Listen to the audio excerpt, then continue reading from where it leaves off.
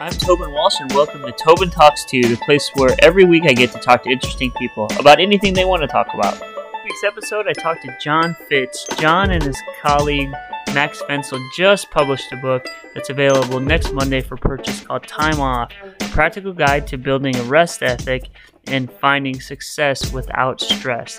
This is an innovative book about more than taking time off to go on a vacation. It's about working smarter, not harder, and getting rid of busyness to become more productive. Well, reflection question is all my hard work actually working?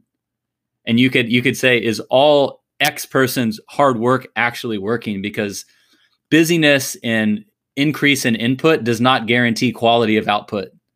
And in the time off practices, we give ourselves space to incubate and ask ourselves, is there a smarter way? You know, the phrase work smarter, not harder. Yep. To me, that's like a big part of time off is working smarter.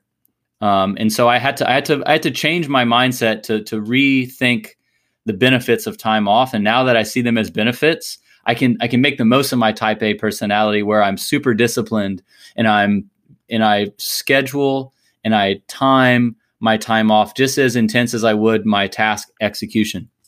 That's interesting. So again, we're talking to John Fitch. He's one of the co-authors of Time Off, a practical guide to building your rest ethic and finding success without stress. So let's dive into the book. I have all sorts of notes that I want to get through and about a bunch of different topics. So the idea of rest ethic, John, for somebody who's never heard that before, you know, what's your Wikipedia about it?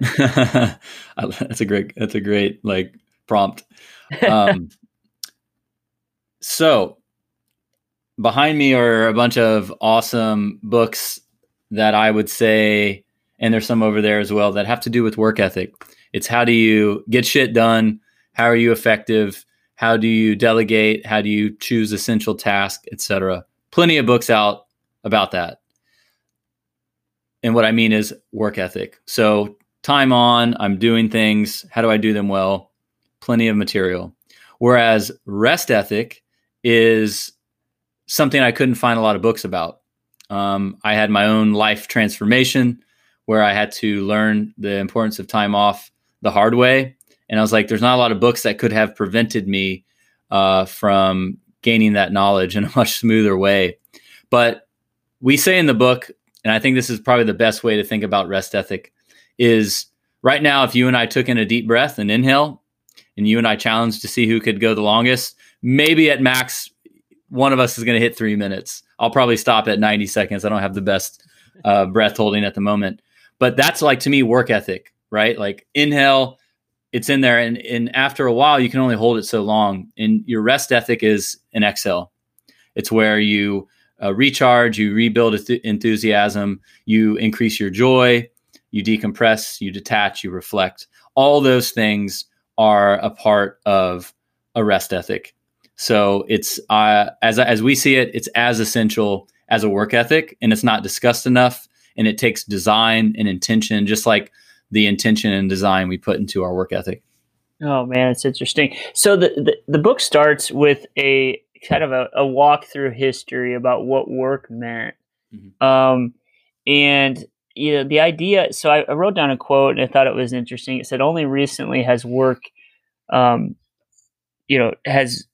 work signaled pride rather than shame." And that was an early quote, which was interesting to me. And then it walks through sort of over time, you know, agricultural innovation, what that meant to work, how work was foraging for primitive folks. Take me through why it was important to set the scene of the concept of work now and then. That's a great question. This was thanks to our editor. Her name is Anne. And if you're writing a book, get an editor. They will help you see what you can't see, and they help you serve the reader.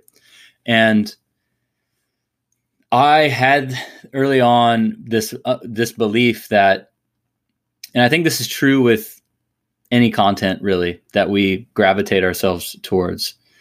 We already know it. It just needs to be framed in a new way for us to remember it. And for me, people already have a rest ethic. They've just lost sight of it and aren't prioritizing it. And what I wanted to do with my co-author was for us to answer the question, how did we lose sight of the importance of time off? And we knew that we needed to zoom out and rewind far back enough to help the reader realize, like, oh shit, this is a cultural dogma from a bunch of like elite shitty people that treated humans like machines.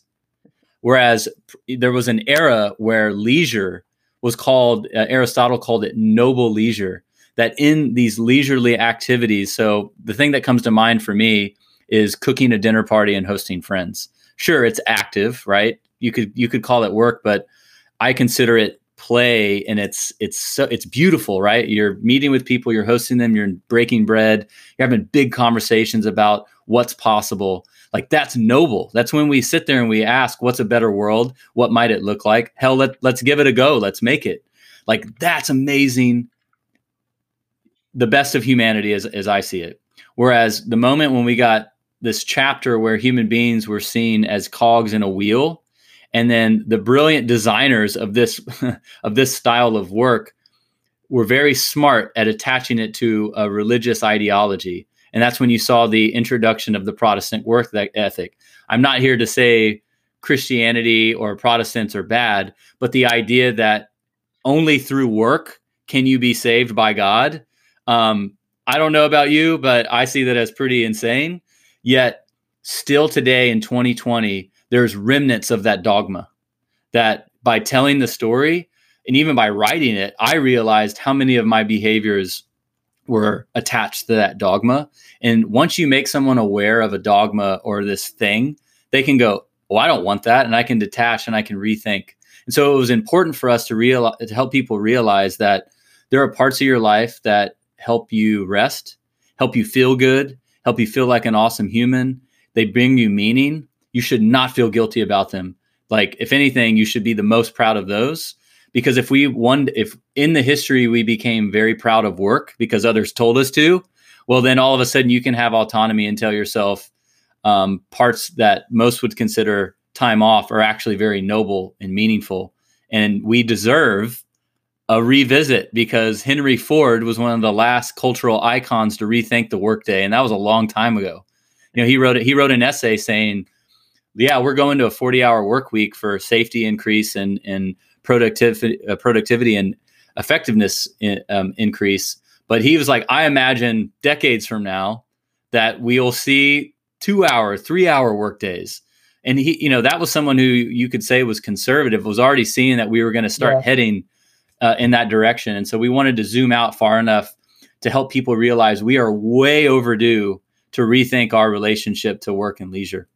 It's interesting. Do you think that, we're probably, we're ripe for a change in that regard. I agree with you, but I still think there's an old school mentality in the workplace today in corporate America that's still, your late 50s, 60-year-old, typically white male that kind of thinks, even if you're wasting time on Friday, that there's value in you being at your seat at 5:30 because, man, he's grinding away. There's nothing that's farther probably from the truth in terms of productivity, but that still holds on today. I see it all the time. It does. I mean, I look at that problem as, write out what you think are the top 5 problems in the world. And what's actually the problem is a leadership problem. It's a leadership dilemma. And throughout the book, we have dozens, and you read some of them, profiles of people who are the opposite, right? They're like, no, if we protect human dignity and help people do their best work by defining how they best work, then, we'll see the fruits of their creation, of their creativity. And so the people that, I'm not going to convince everyone with this book, but I think there will be some leaders that realize, we're being forced into that right now, right? People are now able to work from home. It's being forced, but I think that moment people are starting to realize, whether it's like, oh, wow, our schedules were too packed, or, those shitty hours upon hours that I set in meetings at the office, like, they got in the way of like great deep work. So I hope people understand that we are now in a creative economy, a knowledge economy. Max and I have both worked, Max, my co-author, and I have both worked extensively in what we would call the field of automation. So you could say that, everything from recommendation engines that you interact with when you're using Netflix to large data analysis to help supply chains or advanced robotics and small robotics. That stuff is here. It's no longer a pipe dream. It is taking over the mundane work. And you can shift your mindset to either be terrified by that, or you can be excited, because if you look at why we're burned out, why we're overwhelmed, why we're overworked, is we're trying to compete with machines on mundane tasks, and they will kick our ass. Like, they will really kick our ass. And that's a beautiful thing, because what they can't do is the parts of humanity that are special, like empathy, creativity, strategy, what you and I are doing right now. Like, who knows where this conversation is going to go? Us humans are messy, and that's beautiful. We may unlock the next greatest idea that changes humanity. But who knows? If you and I try to replicate a robotic arm at being exact, precise, time and time again, we're going to fail at it. Not only fail at it, but we're dangerous, because we're not a machine. So for those leaders out there that look at human beings like they look at machines, you're wrong. We're not machines. And hopefully they can revisit the reality that we're now in a creative economy and more of a knowledge economy, and companies have had to rethink their entire business model, right, with what's happening with COVID. And so if you're open-minded as a leader, you'll not only be rethinking what are we working on, but also be rethinking how do we work. Yeah, exactly. Well, it's interesting because the book starts with sort of the history of work, and then eventually comes around to AI and who can play with AI and who can't. And I was going to bring that up before you did, is that everybody sort of that's worked in an office always knows, like, the guy, and I'm going to paint a stereotypical picture, that he knows how to hit A, B, and C in one, and that's the approval matrix he needs, and he just does A, B, C in one 25 times a day. And his gauge of success is, can he get to 30, and then can he get to 35, and then can he get to 40, because he can hit A, B, C in one really fast. Those guys are going to go away. I mean, or not have, they're either going to go away or find places at the lowest point of any totem pole, right? Yeah. I mean, another way to think about it too, when I help companies think about this future of work, is I hope that person doesn't go away. He or she is a human. They deserve respect and dignity, but their function is definitely going away. Their function is going to be ran by a machine that is so good at it. Like, it's in its own category, and it should be, because for things like manufacturing, creating, coordinating, it's superior with the tools we're building. And that's beautiful, because that then opens up time for us to do the more human work. And I don't know if you remember this part in the future of work, but I get inspired by, again, reminding people this isn't that big of a change. Like, we're already in a way practicing a lot of the advice in the book, but extracurricular activities or volunteer activities that people do that are very noble, right? Like planting trees and helping the elderly and teaching the youth and playing on a playground to come up with innovative ideas, and these things that we giggle at, we find joy in, that we somehow have to, like, historically we've forced into this rare found time called volunteer hours or whatever. That's the future we see of what's left for humanity. And it's beautiful if you can embrace even a fraction of that concept, because anyone that is doing a machine-like task that a machine now or very soon will do better than you, like, do you really enjoy it? Is that what you like deeply enjoy? I've yet to meet someone that that's what they actually enjoy. They enjoy the creative component of their job, where maybe instead of the keystroke that you mentioned, they seek out a new keystroke. Amazing. And in the future where us humans are collaborating with AI, that's what AI, not that it's sentient by any means, but we are the guts of AI. We designed it. We made the tool. And if you become digitally optimistic about where it's heading, AI is our paintbrush, and all of us get to be more of an artist than trying to replicate a machine. And I don't know about you, that sounds way more beautiful of a future of us. What we call volunteer work now, I think, becomes just our work moving forward, because that's stuff we don't know how to replicate through machines, nor do I think we would hand it over.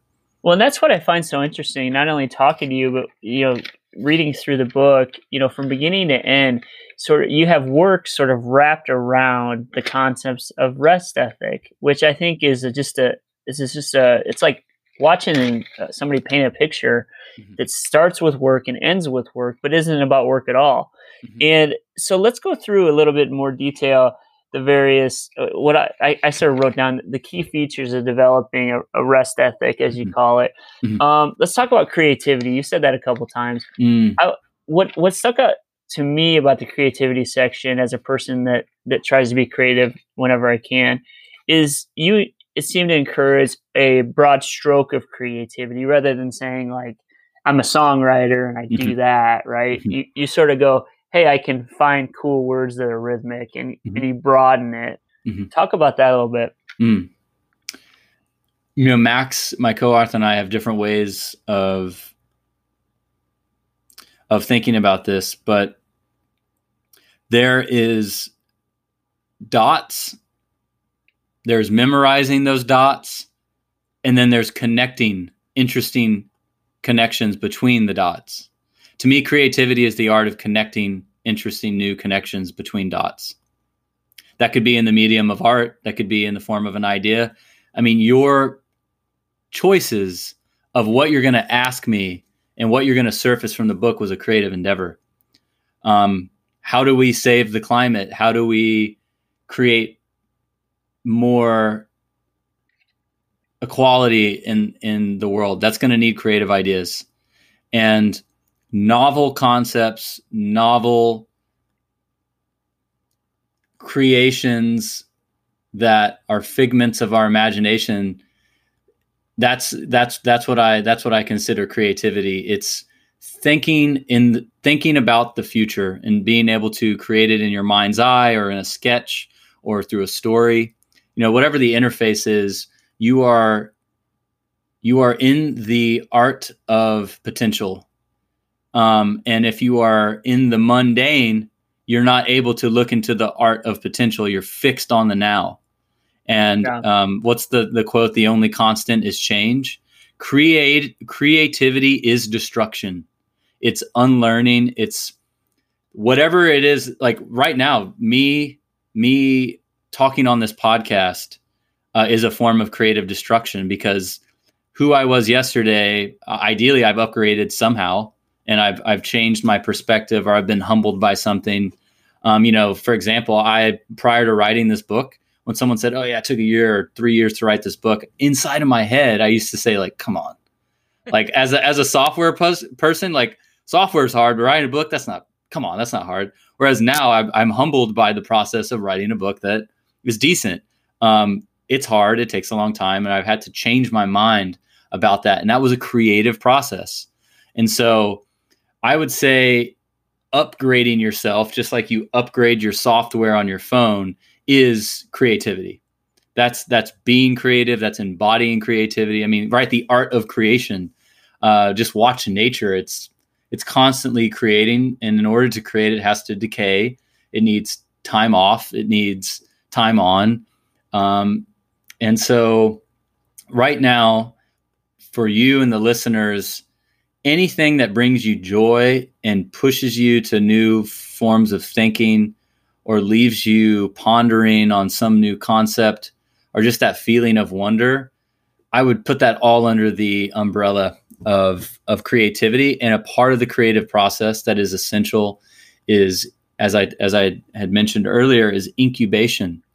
And time off is the practice of incubation.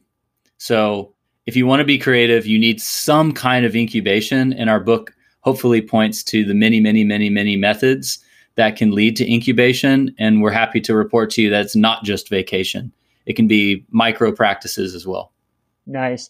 And then the other one, and this resonated with me because I'm famous for going on midday runs Oh, where cool. I typically have my best ideas, but I also frustrate myself because of course I don't have anything on me that has me memorialize the ideas. Sure. So I always come up with my best material on runs during the midday.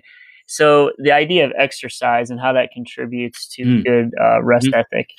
Yeah, I'm so glad you brought that up because I also, one of my rest ethic components is exercise as well. I jokingly call it my active form of meditation. You know, my friends that go to meditation retreats and do what you would consider typical meditation of sitting in a totally zenned out pose, like, hey, hats off to them. I think that's cool.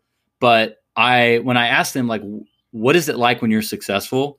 And they tell me this like non-attachment, they're just totally inward, feeling everything around them. When they describe that, I'm usually like, oh yeah, that's like in the middle of my jujitsu flow or a jog or jump roping. And we can debate whether that's meditation or not. But for some people, an active form of time off is important because it's allowing incubation to happen. Yes, you're on a run, pushing your heart rate, pushing your calves. But what's also happening in your brain there is your subconscious and a bunch of other, again, fancy terms in neuroscience that I'm not qualified to say. Just know that while you're on that run, parts of you are problem solving, are being creative.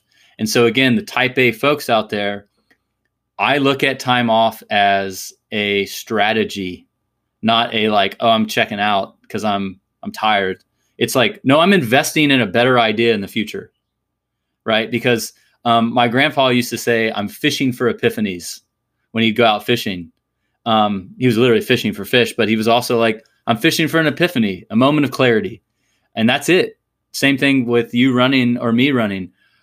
I can feel less guilty by saying I'm going on a run to detach myself from the project or the work. And I'm running to find some epiphanies, to get some perspective. So we all know exercise is good for us. We're mobile creatures. It's good to sweat. It's got all kinds of benefits. But we were excited to put exercise as an active form of time off to, again, get our point across that that's a meaningful, intentional form of time off that will improve the quality of your work. Yeah, excellent. Hey, let's get to stuff. So a lot of parents are listening here, and I wanted to bring up a couple of the aspects of a good rest ethic that parents probably aren't very good at. Mm. And I'm going to group them up, and you can take them as they come or in one big swing. The idea of rest, idea of sleep, and solitude. So from the perspective of guys chasing kids around most of the day and trying to just find moments where rest, sleep, and solitude are sort of what we're told to sacrifice when we become parents, right? Yeah. So does that mean that I'm screwed and my rest ethic's going to really suck, or is there ways around it? Sure. Well, one of the fantastic topic. Honored to talk about it. I am not a human parent yet, but I have two puppies. They're near Good 6 training. months. Yeah. Good It's training for it. two creatures that they depend on me to survive at the moment. So I'll draw inspiration from that to drive my points. So first off, one of the deep dives in the book that you're aware of is play. So I think if you're a young parent and you're really having to take care of children, you're probably in that chapter of your life you have an opportunity to go deep into play, which is a wonderful form of time off, increases not only creativity, but truly like high level innovation thinking. And so you can learn a lot from being around children and playing alongside them. So these other topics that you mentioned that are tough to get, I can speak also as a puppy owner. There has been moments. If you are fortunate to have a partner in your process of parenting, just like I have a partner in my process of dog parenting, time off in these subtopics of rest, solitude, sleep, just like you coordinate who's taking the kids where at what time to help them do X things, you put a lot of discipline, intention, awesome communication into that. Put the same amount of quality communication and intent on when you need a break, or when you need space, or when you just got to get a full night of sleep because you're starting to feel the negative compounding effects. So just like the rest ethic point in your ongoing negotiations and teamwork as partners is what I would say is what I would mention. There's some crazy ideas like a sleep divorce, where sometimes the parents one parent may be on call for the kids, knowing that they might lose some sleep, and they're willing to do that because the other parent maybe has a big deadline or a big decision to make. And so know that you can strategically decide when you're going to do that. For example, wrapping up time off with those puppies. I was lucky enough to have a partner that understood I had some big days coming up of writing and editing to finish it up, and puppies yapping in the middle of the night. That was consecutive. I was starting to lose some sleep, and we just had a conversation about it, of saying, "Hey, this is coming up. I'm going to sleep in a more protected space to get quality sleep, and then also I'm going to go work alone." And so in that season, in that rhythm, that was important for me. Luckily, I had a partner that could understand that. And of course, I need, reciprocity matters. So she's just starting her album, a music album, and she's going to have some moments where she needs to protect her solitude and her rest. And again, if you don't have a partner, I think the point still is valid of, friends, family that can help. But to me, not feeling guilty, not feeling like it's a weakness to say, I need sleep, I need rest. I would say talk to your kids about that. I don't have kids yet, so I don't feel like I can speak to that. But all in all, I don't expect a single reader to read all of the deep dives and go, "Yep, I'm going to do all those." Like, I think through one's life, you have different seasons and chapters, and you can reconfigure your own menu, if you will, your own recipe for your rest ethic. It isn't fixed. It's going to change based on what you have going on. But I think just being more, instead of considering it being vulnerable, it's just like, hey, rest is important. Let's talk about it and grant it to each other when necessary, when strategic. But here's the last thing I'll say that I feel called to share to parents. And this is just out of observation. One of the profiles in the book is on a wonderful woman named Tiffany Shalane, and she created this concept called a tech Shabbat. And don't get me wrong, we have these tools in front of us. I wanted to get there. I was going there. Okay. Perfect. Go ahead. Sorry to interrupt. Awesome. No, we got a good flow, brother. This is great. Yeah, it's good. So the tech Shabbat comes from their remix of a Jewish tradition called a Shabbat. And the idea is simple. Friday, right before dinner time, you have a ritual with your family, or even by yourself. You can work by yourself. I've done it by myself, and it's just as powerful. But let's say it's with your family. All screens, all of them, not just the smartphones, all screens off until Sunday morning.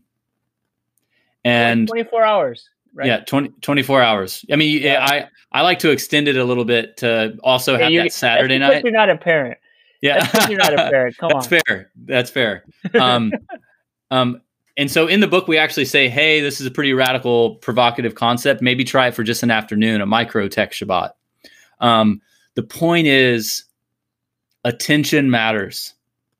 And maybe you're so exhausted because you are not spending quality time with your family. And because you're not spending quality time with the kids, they are super needy. And so it's exhausting. And you were distracted and trying to multitask too much. Whereas like a just complete like a home culture shift. I found when I've done the tech Shabbat, I feel like time slows down.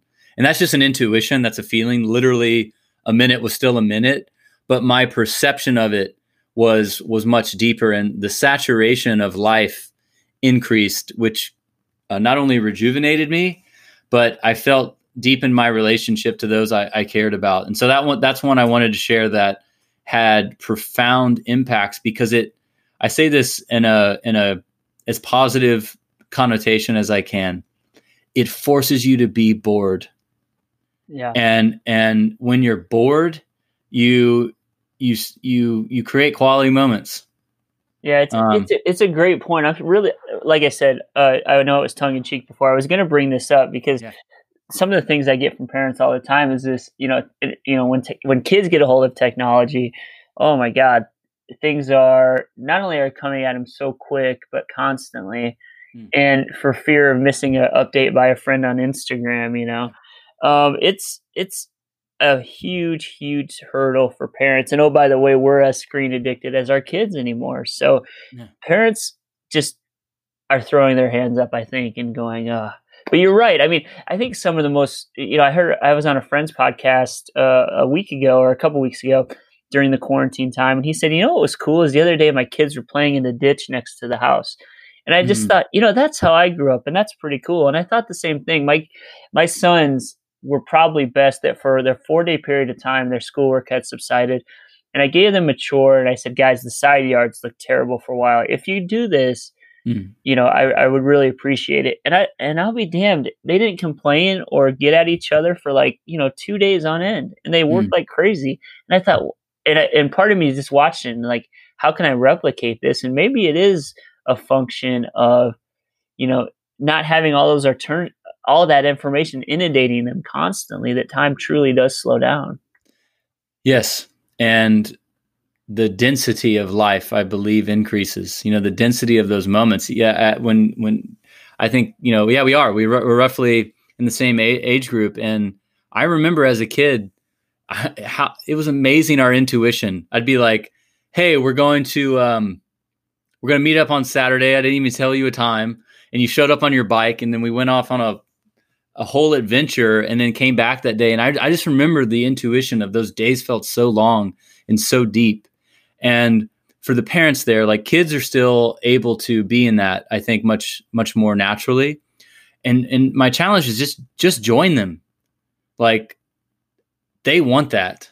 Like, whether they love the iPad or not, like, that deep moment of you without screens, with just pure focused, undivided attention and play, like, that's going to have butterfly effects that none of us even know.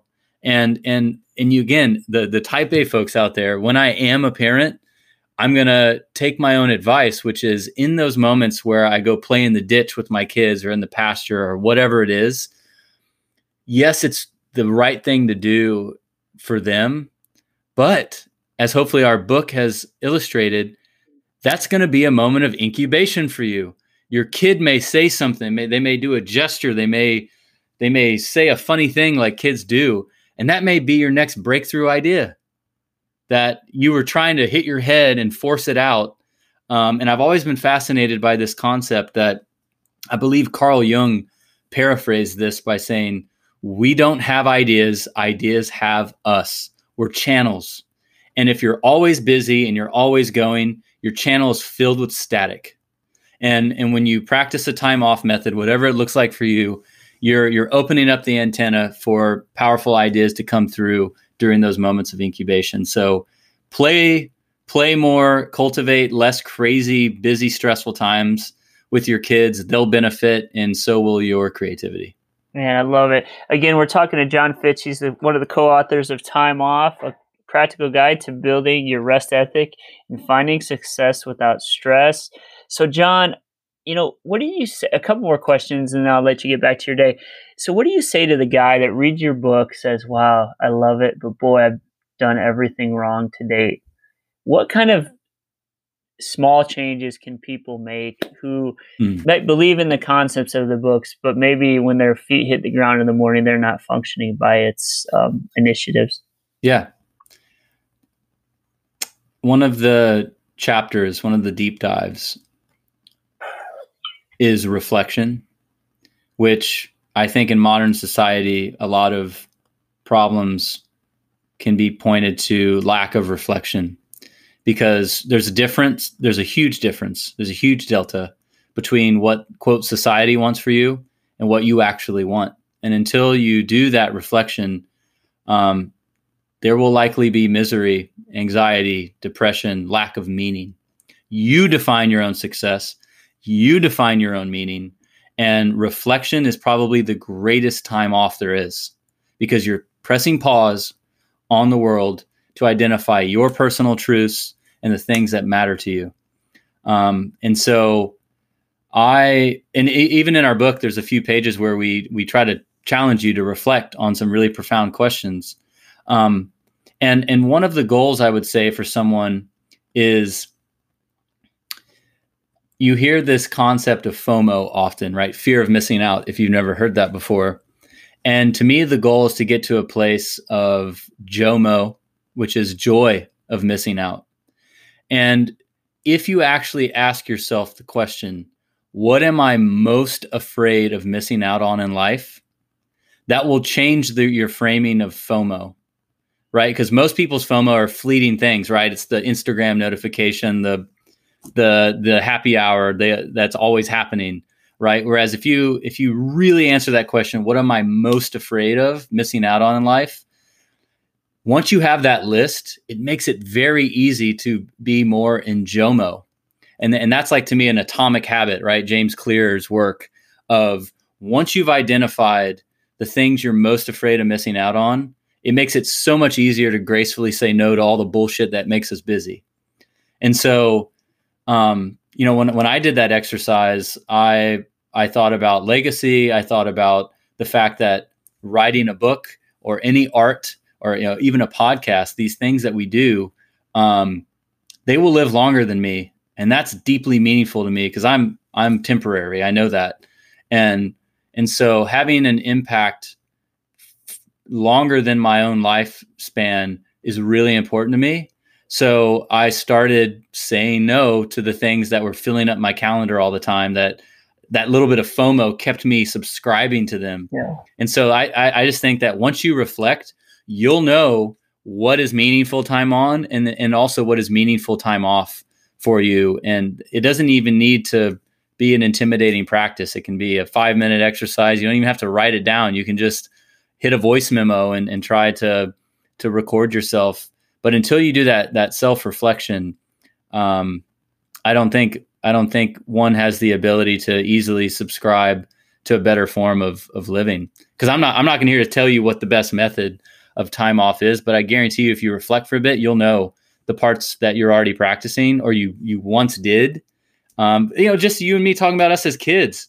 Like, I can tell by the sound in your voice and the look in your eye that our hearts are connected in that, because there's unspeakable recognition of what those days were like. And we have a lack of it as adults, and it's a little sad, but we can change it, and we can have more days like that. And it's worthwhile to reflect on that. Yeah, and I think that's what I appreciated about the book, John, is that it gave little, I can't remember what the term is, at the end of the chapters, where it would give you little like practice exercises. Yeah, practice. Say, hey, and it was like, hey, if this is your thing, try doing this. And a couple times I was like, not my thing. Now the tech Shabbat, I was like, that's my thing. I'm going to do that. Yeah. So in that way, it's really is a practical guide. It doesn't lay out all these, counterintuitive ideas and says, okay, go practice them, go out to the world. It really lays it out in a way that says, hey, if you think that's interesting, try doing this. And you might not think it's interesting anymore, or it might send you in some profound way into a new field. So no, that's what I appreciated about the book. So as we conclude here, I'm not going to let you off the hook. I usually ask my guests 2 questions. They're always the same 2 questions. You can go wherever you want with them. I'm going to return the favor to you. Okay, cool. Once I answer them. Let's do it. So the first one, and they're pretty elementary. You remember, I'm a simpleton here. So the first one is, what's making you happy today?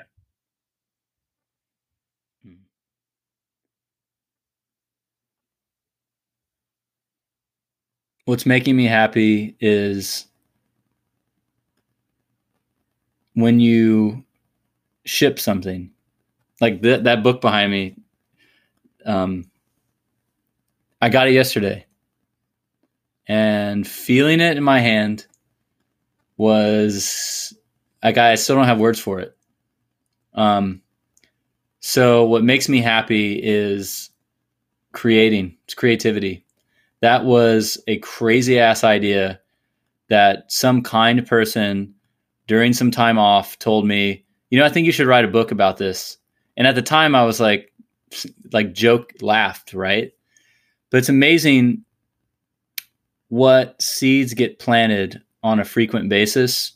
And if you're intentional and consistent and calm, you'll be amazed at what those seeds can grow. And so what's bringing me happiness is reminding myself, which also we all deserve to remind ourselves, that you can create anything. You really can. And you just have to assess what matters to you and focus and stay calm. But with all the crazy stuff happening in the world, just getting the book, telling some people about it, and the amount of human beings that have come back and said wonderful things. I can't tell you how much it means to me that you read the book. Like literally, I expect no one to read it just to lower my expectations. And I don't know you. Like we literally just met 40 minutes ago. And it's to know that you had an impact on someone else is the greatest gift. So that it's an unspoken happiness that money cannot buy. Yeah, I could imagine that feeling. That's got to be unbelievable. And then last question, John, is what would you change?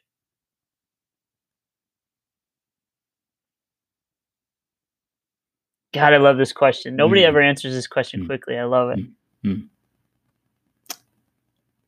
If I could change, and this is what motivated me to write the book in times where I was really doubting myself, was my 22, 23-year-old self. It's who I wrote the book for.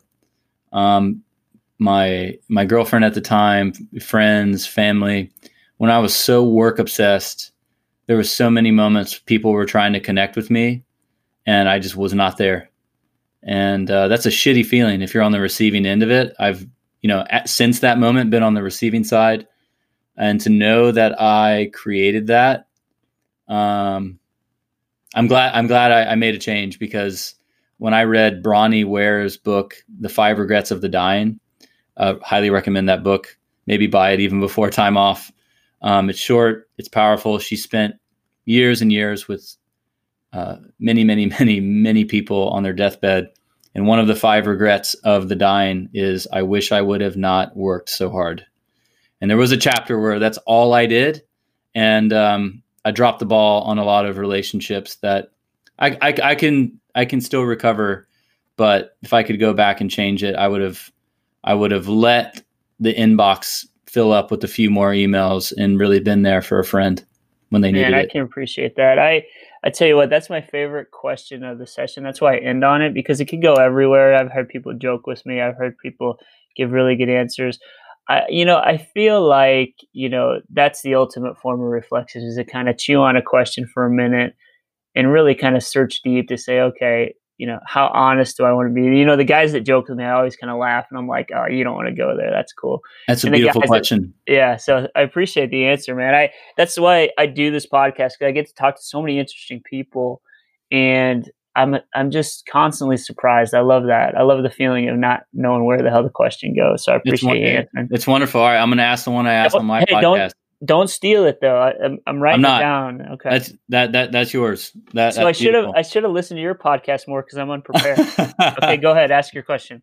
All right. So these amazing things, these smartphones that we've been talking about. If somehow I wrote and got access to the global API of all smartphones, and I granted you the ability to send a push notification to every single smartphone on the planet, what message would be in that pop-up notification? Holy cow. I'm the one asking the questions. Your answer can be an emoji, by the way. No. I'm too old for that. So it's my message to the world. Yeah, I mean, I assume there's billions of people with smartphones, so like all at once, everyone would get this random push notification. God, the egotistical part of me wants to do a shallow message about a podcast, so I get a bunch of views.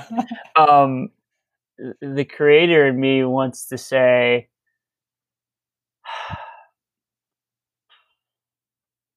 "Are you okay?" Let's see. That's so wonderful.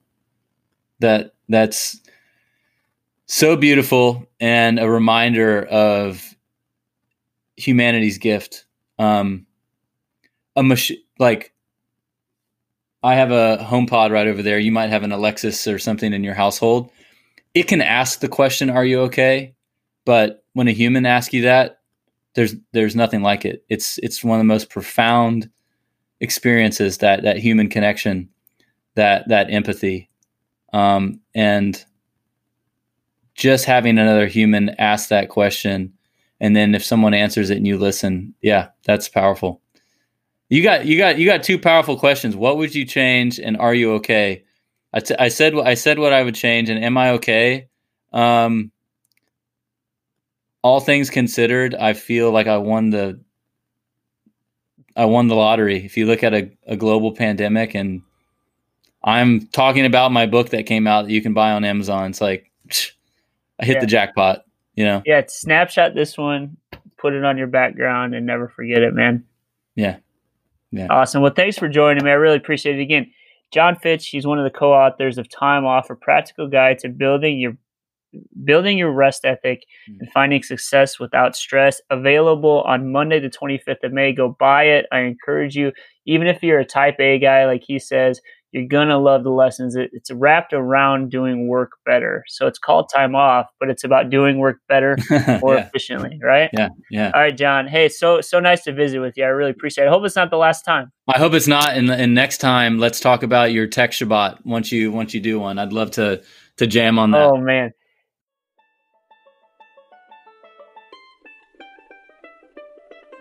Thank you for joining Tobin Talks 2. This is Tobin Walsh saying see you next time.